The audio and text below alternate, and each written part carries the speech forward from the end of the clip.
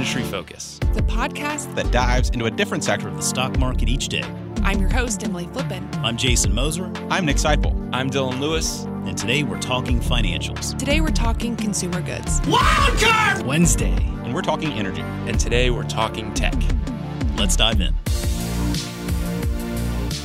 It's Wednesday, December 2nd. I'm your host, Jason Moser. On this week's Wildcard Wednesday show, we're digging into the subscription economy. We'll talk about the markets and the companies within those markets investors should keep their eyes on, and maybe one or two that you shouldn't. Joining me this week is head analyst with My Wall Street, where their aim is to help you own your financial future through investing. You can learn more about them at mywallstreet.com, and you can follow him on Twitter at RORYCARRON.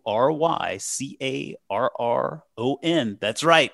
It's Rory Caron. Rory, great to have you back. Oh, thank you so much for having me back. Yeah, man. Well, you know, it sounds like we've got a fun discussion teed up for this week here. We've been talking over the past couple of weeks about the subscription economy, about all of these different services that have really come to the forefront of not only our lives as consumers, but really our lives as investors too. We've seen through the years this evolution. There were a handful of subscription businesses out there that were automatic for a lot of folks. I mean, thinking things like Costco or Netflix. And as the secret got out, more companies started pursuing subscriptions. And now it really does seem like our lives very much center around these subscriptions that we keep. Let's talk about some of the big picture sort of takeaways from this market. Who do you feel like are the trendsetters in this market? And what are some of the metrics that really dictate how this shakes out for investors? Yeah, I mean, we talked about this last time I was on. We were talking about Apple in particular. You know, Apple has made a real move towards a subscription-based model. You know, they always had this large affluent customer base, but for years they were depending on those customers to make those repeat purchases. You know, and the big question was always, how long's the upgrade cycle? How many phones can they, bang out every couple of years to get people to keep making that purchase? And you go back to Apple in 2015. This was a company that had literally the most profitable product ever released and the most valuable brand in the world. And they were trading at like 2.5 sales, about 11 times earnings. Those are crazy low figures for the company that we saw as Apple, the prestige that business had. You fast forward to today and Apple's trading at 7.5 times sales and 36 times earnings. And, what changed in that time frame? There's two things really specific to Apple. Number one was they got into wearables, and now they're the largest watchmaker in the world by a factor of 4. So their wearable business, which includes AirPods and Beats, that company generated $20 billion in 2019. That's more revenue than McDonald's, more revenue than Netflix. If it was a standalone business, it would be one of the 20 most valuable companies in the world, just Apple wearables. Oh, yeah. The second thing that they did was they invested really heavily in the recurring revenue model. So everything from, the iCloud to music, fitness, they've got the arcade coming now, they've got Apple TV. And so they bundle it all together, and suddenly Apple's no longer one of these software-enabled hardware businesses, which is what it was for decades. Suddenly it's being priced like a software business. And now, now you can get the phone as part of subscription. The iPhone upgrade program is a big thing now, where you don't have to worry about when you're going to buy that next iPhone. It's just you pay a monthly fee and you get a new one every time a new one comes out, and then you can add in this bundle. And, you've created a whole new category then, you've created Apple as a service. I won't use the acronym. But. Well, yeah, I guess that's a good, I almost said it.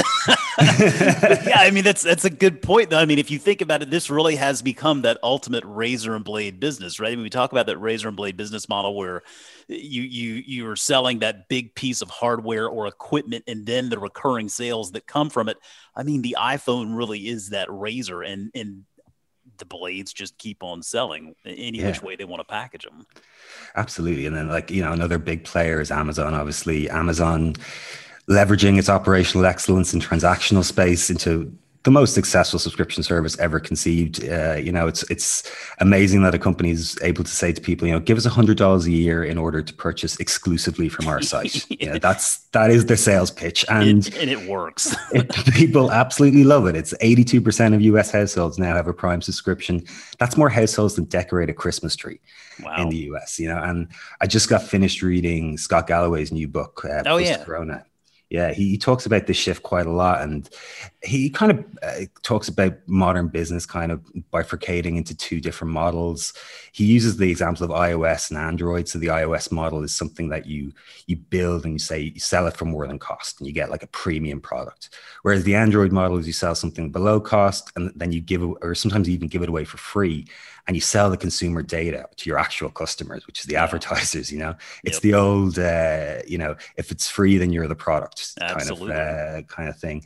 And that model is becoming much more dangerous these days because the sheer amount of data is out there. Back in the Mad Men days, they could tell what kind of person you were, based on whether you read the New York Times or the National Enquirer. But they don't know everything about you. Now they know everything about you. They know what time you wake up in the morning. They know what you have for dinner. So that's the kind of, so there's a move, I think, away from that model of us being the consumer, or us being the product, to us being the consumer and buying that better product and paying up for that better product. And it's not an easy business. It sounds easy. It sounds easy to get people in the door and they get them to keep paying you. But you and me are both in subscription businesses. That's right. Yeah, it's not that simple. Obviously, in terms of the metrics you want to look for, new sales, new subscriber growth is important. That's the demand that you're generating out there. That's selling your value, but that's only the start of things. Then you have to get into retention, and this is where you demonstrate that value on a consistent basis. So retention is obviously very important. Churn is very important, and if you can find it, ARPU, or average revenue per user, is a great metric to look at. Especially if you can see a business increasing ARPU over time. That's a sign that the company has pricing power. It has a sign that they're possibly able to upgrade people to premium packages. Mm-hmm. And there's certain things with ARPU you have to be careful of. It's typically much higher in North America and Europe than in less developed markets. But if you can get a breakdown of that and see where that's trending, that's always kind of a good metric to look for in terms of how to value a subscription business, how to look at subscription business for the long term. Yeah, that retention, I think, is really that to me that's probably the bigger challenge. I think it obviously costs a lot more to get customers in the door, right? Customer acquisition costs are typically a lot higher, and then maintaining that relationship over time can be really lucrative, but you have to really provide a compelling offering at a compelling price point. That retention, some markets I think are easier than others. And so I think that's kind of a nice segue into actually talking about some of these markets. And the first one that you wanted to shine a light on is one that we all have some exposure to in one way or another. It's in media, right? I mean, this has become just a phenomenal market for subscriptions, given how we're getting all of our entertainment these days, how we're getting all of our media. Yeah, I mean, look, media subscriptions have been around for decades. You had magazine subscriptions, newspaper subscriptions, Columbia Record Club. I don't know if you remember that one. That, absolutely. The obviously the cable was a media subscription that most American households would have interacted with. So it was natural that these were kind of the first models that were looked at in the digital age, and Netflix is obviously being the prime example. And in terms of like measuring Netflix, you can look, I have to give them bonus points for just how transparent they are in terms of the reporting figures. Now, they do really break out their model very well. Yeah. It's a kind of, we've built a better mousetrap, so we will explain it to you rather than a lot of companies that don't. And, ARPU wise, they bring in about $13 per user in places like America and Canada. $11 in Europe, $7.50 in Latin America, $9 in Asia Pacific, and that ARPU is constantly kind of creeping up. Latin America looks like it's declining, but on a neutral currency basis, it's actually growing. And as a business, we've seen in some markets they've hit saturation, but they still forecast, and there's 6 million members for the coming quarter. That's 20% year-over-year growth. That's not to be scoffed at with a company this size. Not at all. And Netflix is just a fantastic offering. You break Netflix down, for every $1 you spend with Netflix every month, you're getting about $1 billion worth of content. That's true. And it can be watched at your leisure from the comfort of your couch, ad free. It's a great model.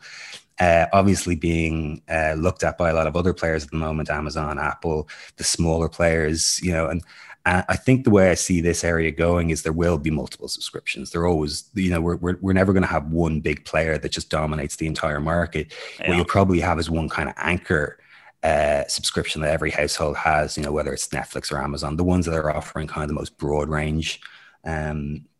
in terms of the content that's there. And then you'll have the kind of more niche ones. You'll have Disney for the kids. You might have an ESPN one for sports. And then further down, you might be particular programs that you'll like, that you'll go to HBO for, or maybe you'll go to Peacock for.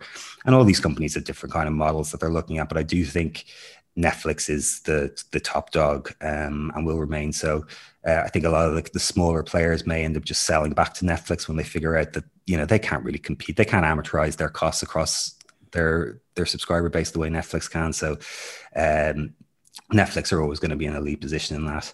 Yeah. Spotify is another media subscription darling. They're interesting because they've got a mix, you know, they've got the premium subscription, but they've also got a free ad supported platform. And with Spotify, we can actually see the big divergence in terms of subscription versus advertising. They've got 144 million subscribers, 185 million ad supported monthly active users, but they make about 1.7 billion off their subscription business each quarter. Yeah, and I was going to say, I mean, that's the driver of that business, isn't it? Oh, it's like it's $1 in ARPU per advertising MAU versus 12.5 euros. Sorry, not dollars, because they're reporting euros, but it's a 12.5x when it comes to, you know, pushing people over to that subscription model. And it's been making a lot of interesting moves recently, because a big problem it's always had was it lacked that control over costs. You know, they were always they always had to pay those royalty payments. And they're trying some interesting things to try and wrestle control of those costs back. I've seen recently they started offering an actual smaller cuts to right holders in exchange for placement. They're also moving hard into podcasting, and I think it's Ben Thompson of Versus Techery had some really interesting ideas of how they could do that, how they're going to drive people to not necessarily signing up to this premium model for podcasts, but just getting people to use that platform, because then they could create like a centralized podcasting advertising unit within Spotify that would kind of be similar to kind of Google Ads. Yeah. So that's a really interesting move that they're making, and they're doing it in a clever way with their various exclusive deals, and they really are kind of capturing a huge share of that podcast market.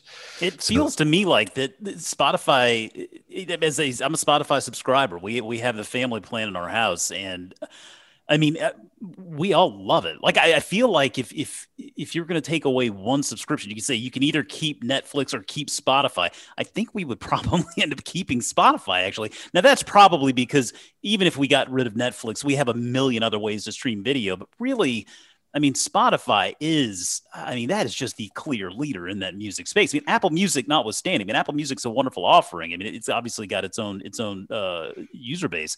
Spotify really does eclipse it. Totally. And the problem in Spotify, when we talk about problems, you just mentioned the other big one, which is Apple, and their kind of stranglehold over the platform that is iOS, which is taking that 30% off them. But Spotify, I mean, again, you're talking just about a brilliant product offering. You think about what was before, you know, that you'd pay $15, $20 for a physical disc that had maybe 20 songs on it and would get scratched within a couple of weeks, and you'd never be able to play it again, versus every song that's ever been recorded in the world at your disposal on multiple devices whenever you want to, for $10 a month. Incredible. Like, it is. I've seen, you know, I've seen a chart, and I've shown this to members before, but it goes all the way back, I think, to 2000, maybe even a little bit earlier. But it shows the evolution of the music space and how it went from purely physical ownership of the music, whether it was a cassette tape or a CD, to slowly but surely in now here in 2020. I mean, digital music and streaming is absolutely the only end game here, right? I mean, physical ownership of the music seems to be just a dwindling priority for consumers. Yeah, I mean, it's found some love with the kind of retroness with the vinyls and things like that, but for mass consumers, it's all digital now, and the music industry has had to adapt to that, you know, and it's gone from being someone who sells music to someone who promotes music and promotes, you know, live entertainment more than selling those CDs, which is obviously been made much harder by the recent pandemic, but they'll figure it out. And you know, I think a lot of the music industry is worried about Spotify.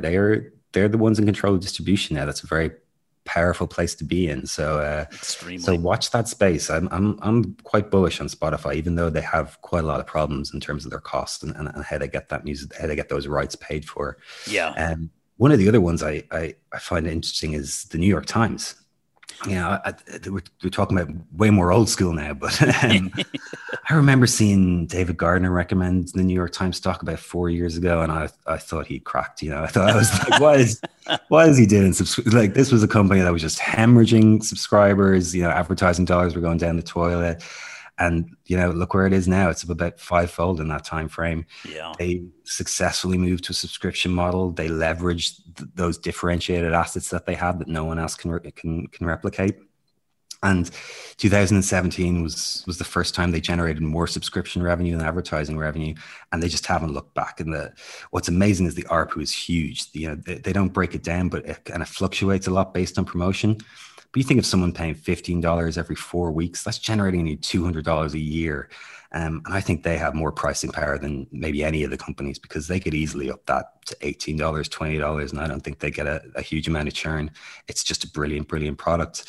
They've got 7 million subscribers at the moment. Their digital subscriptions are growing about 45% year over year. Wow. So it's a really remarkable turnaround story at the old, the Grey Lady. And then one of the more interesting ones is Roku. Roku's a stock I've always really liked. It's not a subscription business in itself, but by becoming the kind of platform where all the video streamers are going to, it can create an area where people can manage all those subscriptions in particular. You think about a household with multiple different subscriptions. They want to be able to watch them all from one place. And more importantly, they want to be able to cancel some and subscribe to others in an easy way, have it all built through one function. So Roku's kind of the streaming service that's tying them all together, or the platform that's tying them all together. So that's another one I really like in kind of the media space. That's more of a kind of pick and shovel play than Netflix or Amazon in terms of actually delivering the content.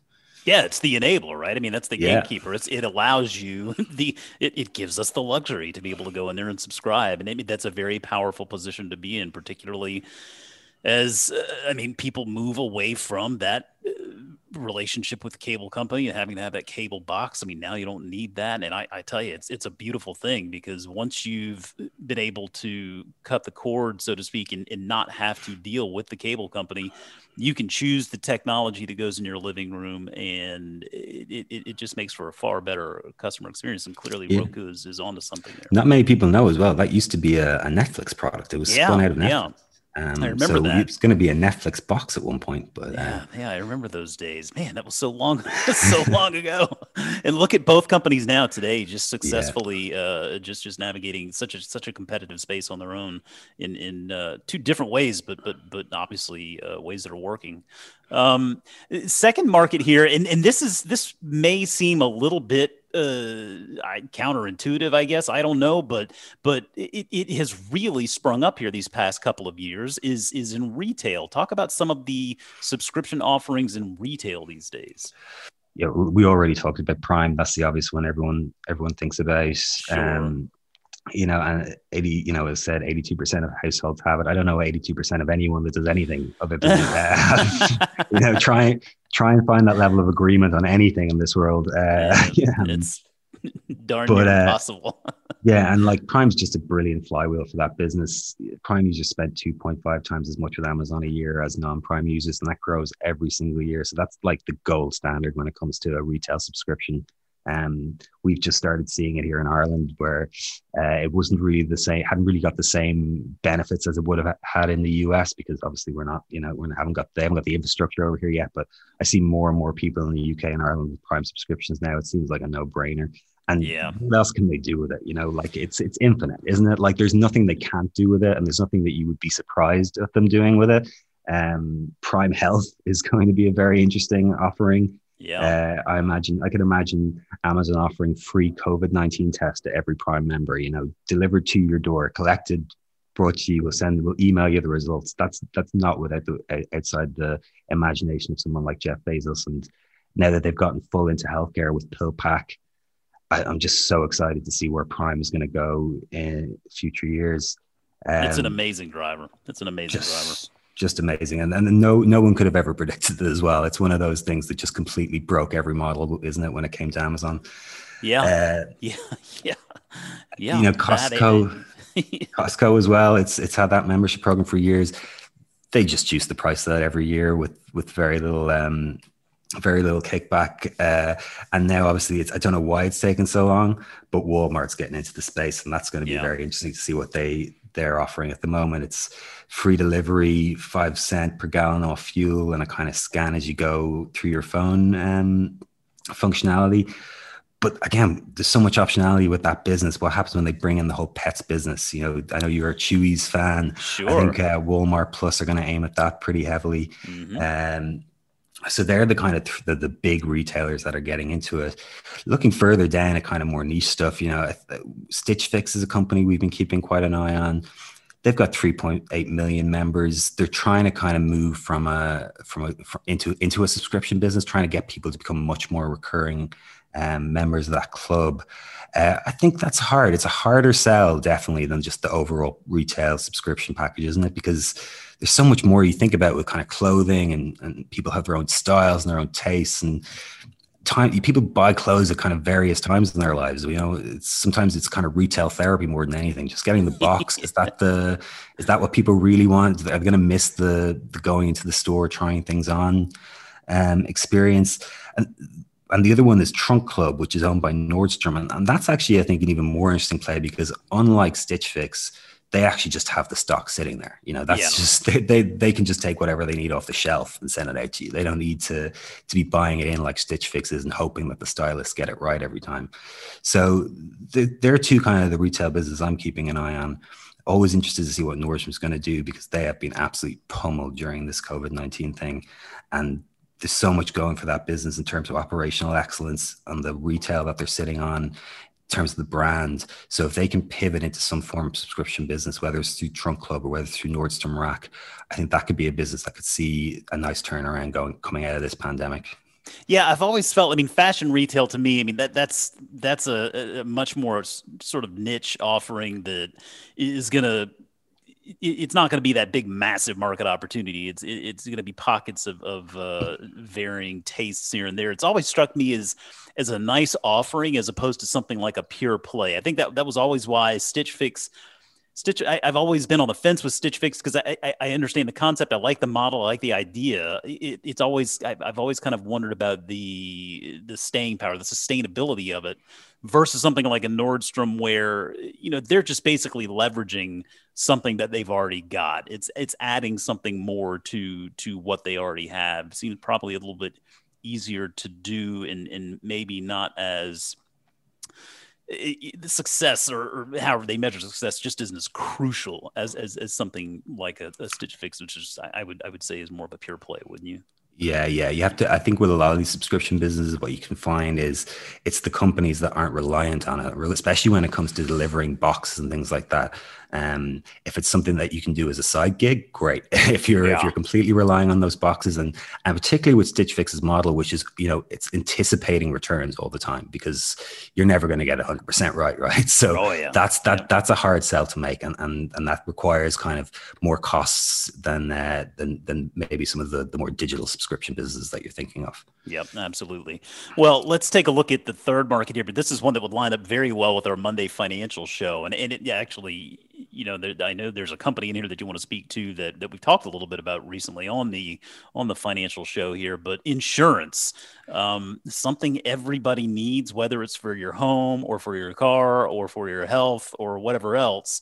But we're seeing more and more businesses jumping into this market with sort of a different take on how their business models work ultimately. Yeah, the first time I came across this, it's a funny one, isn't it? But the first time I came across this when we looked into a business called Trupanion. Yeah. And that was maybe 4 or 5 years ago. We looked at this business, and what we liked about Trupanion was that we saw that the pet insurance was a really underserved market in the US. I think it was 1% of pets in the US was insured, Whereas in places like Scandinavia, for example, 25% of all pets were insured. Wow. So this didn't really make sense to us because Americans love their pets, don't they? I mean, they are big into their pets, and We are. vet bills are expensive. So They are, why weren't Americans taking out pet insurance? So that was a question that we looked at for a while, and it seemed to be just a marketing problem. It just seemed to be that it just wasn't sold right. So like Trupanion was this company that was really repackaging insurance. First of all, it was a monthly subscription, and they were selling it through vets' offices and online. And now, a few years later, they have 500,000 pets on a subscription service. They're generating $60 per month per pet on average. Holy cow.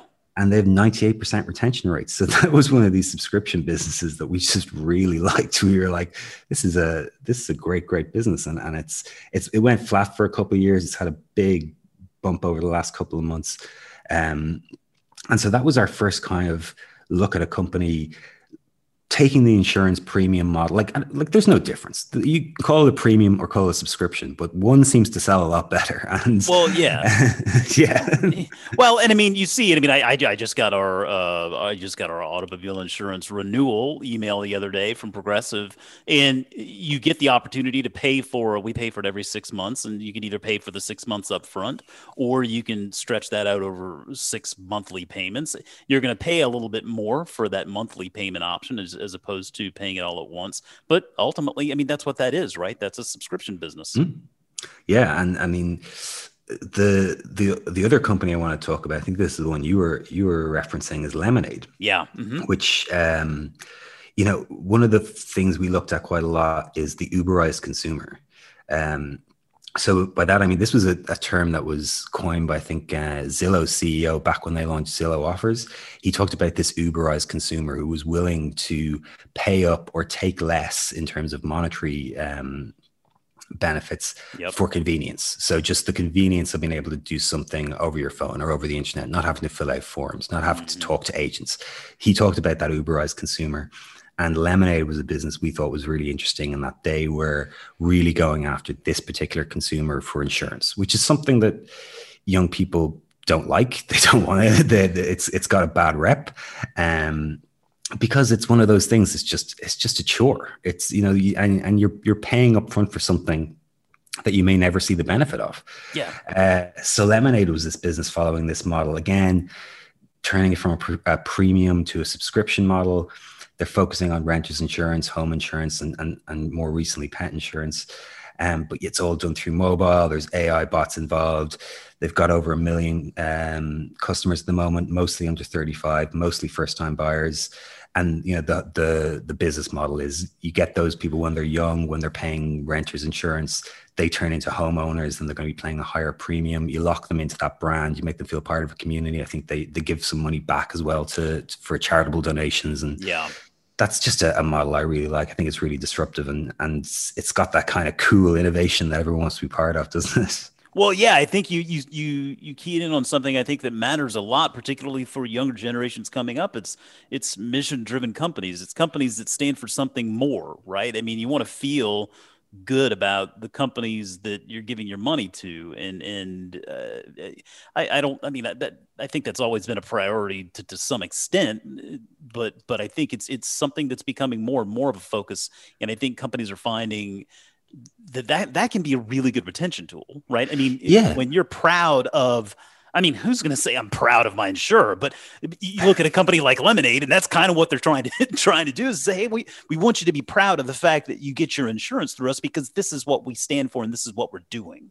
Yeah, at the start, it seemed to me like a kind of a marketing gimmick, but the more I read into it, they have thought this through. They found that this means that people make fewer kind of spurious claims, or they don't claim as often, and they do feel a kind of part of a community when they see, it's only a very small amount. I think it was only over 1 million they donated last year to various charities, but it still makes them feel part of, there's something bigger than just an insurance company. No doubt. And certainly with a market like insurance, any chance you have to help the consumer feel just a little bit better about it, that's a big win for sure.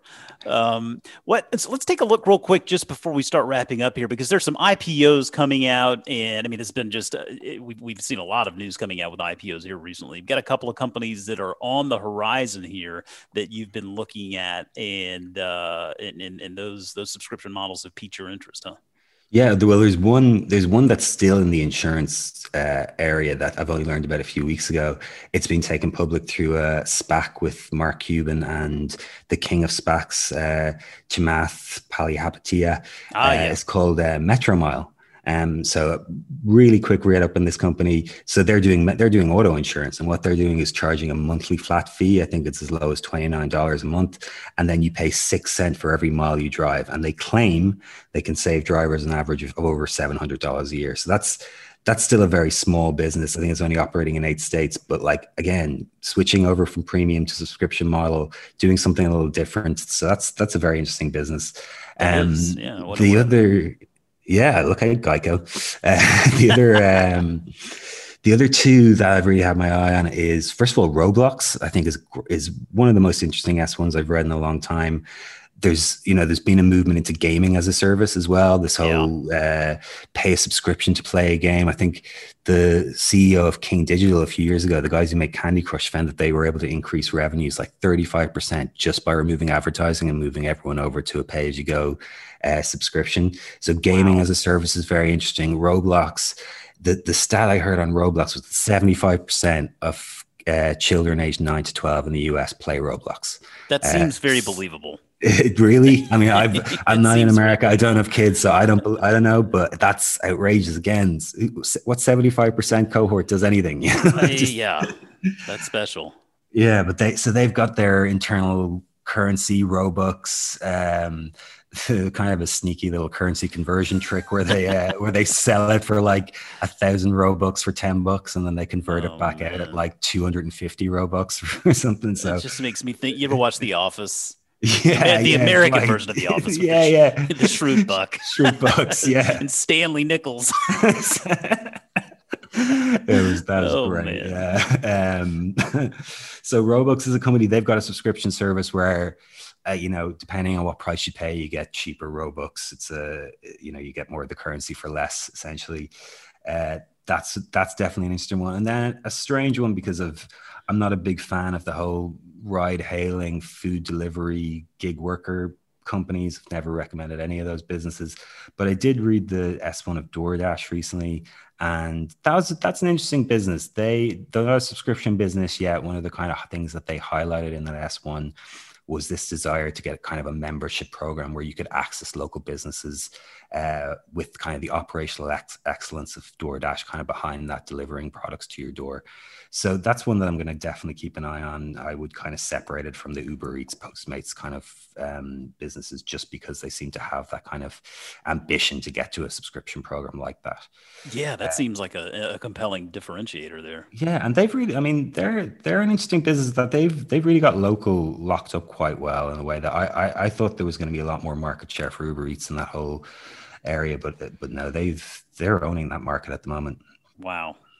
Well, so we talked about all of these great subscription businesses, these ideas. I mean, clearly some are better than others. What are some subscription businesses out there, or a market in the subscription business area that you think investors should avoid? Well, if there's one really obvious one, isn't there? That's Blue Apron. The meal kit market was just one of those slow car crashes, or train wrecks, more like, that you just couldn't keep your eyes off. And there's a couple of things to keep an eye out for. I think, when you're looking at a subscription business, it's interesting to look at their costs in particular. If you've got a company that has zero marginal costs, for example, that's a great subscription business. If you've got a business where you've built it already, it doesn't matter whether 10 people use it or 10 million people use it, that's where you want to be at. So those digital subscription businesses are great. Any company where you have to increase costs, where your costs scale with your users, that's something that you need to look out for. The meal delivery business was one that just never made sense. I didn't really see where they were aiming that product at all. They were aiming at kind of upwardly mobile people who had no food in their fridge, I'd never met those people who didn't want to go or who weren't eating out every night anyway. So there didn't seem to be any market for that. At one point, the CEO said they were going to be in 99% of kitchens. Crazy ideas out there. And any of those businesses that are just offering kind of boxes of food with no real personalization, I would definitely steer clear off. That just doesn't seem to be a model that works at the moment. I'm sure someone will figure it out at some point, but for the moment, it just doesn't seem to appeal to anyone. Okay, well, we'll leave it at that. Rory, thanks so much for coming back and talking shop. Hope you have a great holiday season. Yeah, you too, man. Okay, remember, you can always reach out to us on Twitter at MF Industry Focus, or drop us an email at industryfocus@fool.com. As always, people on the program may have interest in the stocks they talk about, and the Motley Fool may have formal recommendations for or against. So don't buy or sell stocks based solely on what you hear. Thanks, as always, to Tim Sparks for putting the show together for us. For Rory Kieran, I'm Jason Moser. Thanks for listening, and we'll see you next week.